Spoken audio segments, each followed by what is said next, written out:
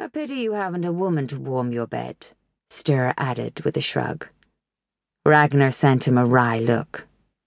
The last I heard, there are women in Era. I might find one yet.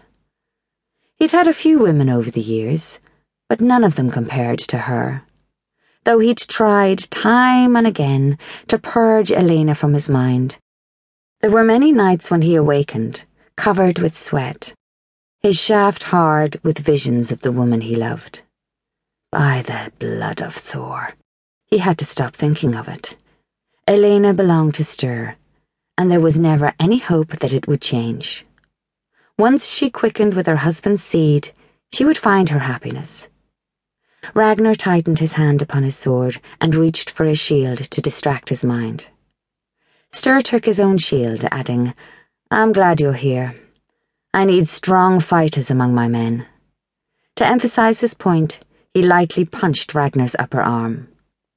Ragnar responded by seizing Stur's wrist and holding it fast. "I've bested you a time or two, because I allowed it." But his friend sent him a dark smile. Stur was like a brother to him. He had taught him how to fight after Ragnar's father had neglected to do so. They had trained together in secret, until Ragnar could wield a sword as well as him. In truth, Ragnar was the better fighter, but Stur would never admit it. Ragnar said quietly, "I'll always guard your back," and so he would. Despite his traitorous feelings, he would never betray his greatest friend.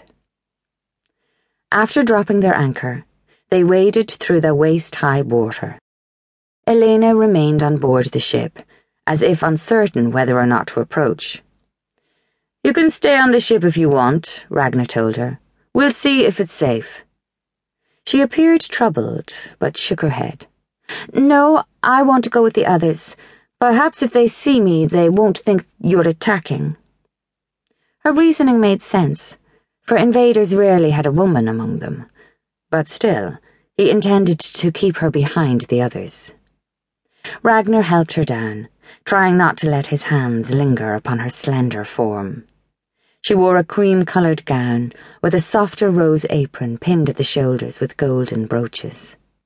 Her hair was in tight braids pinned to her head, and she winced as she made her way through the frigid water. "We'll build a fire for you soon enough," he promised.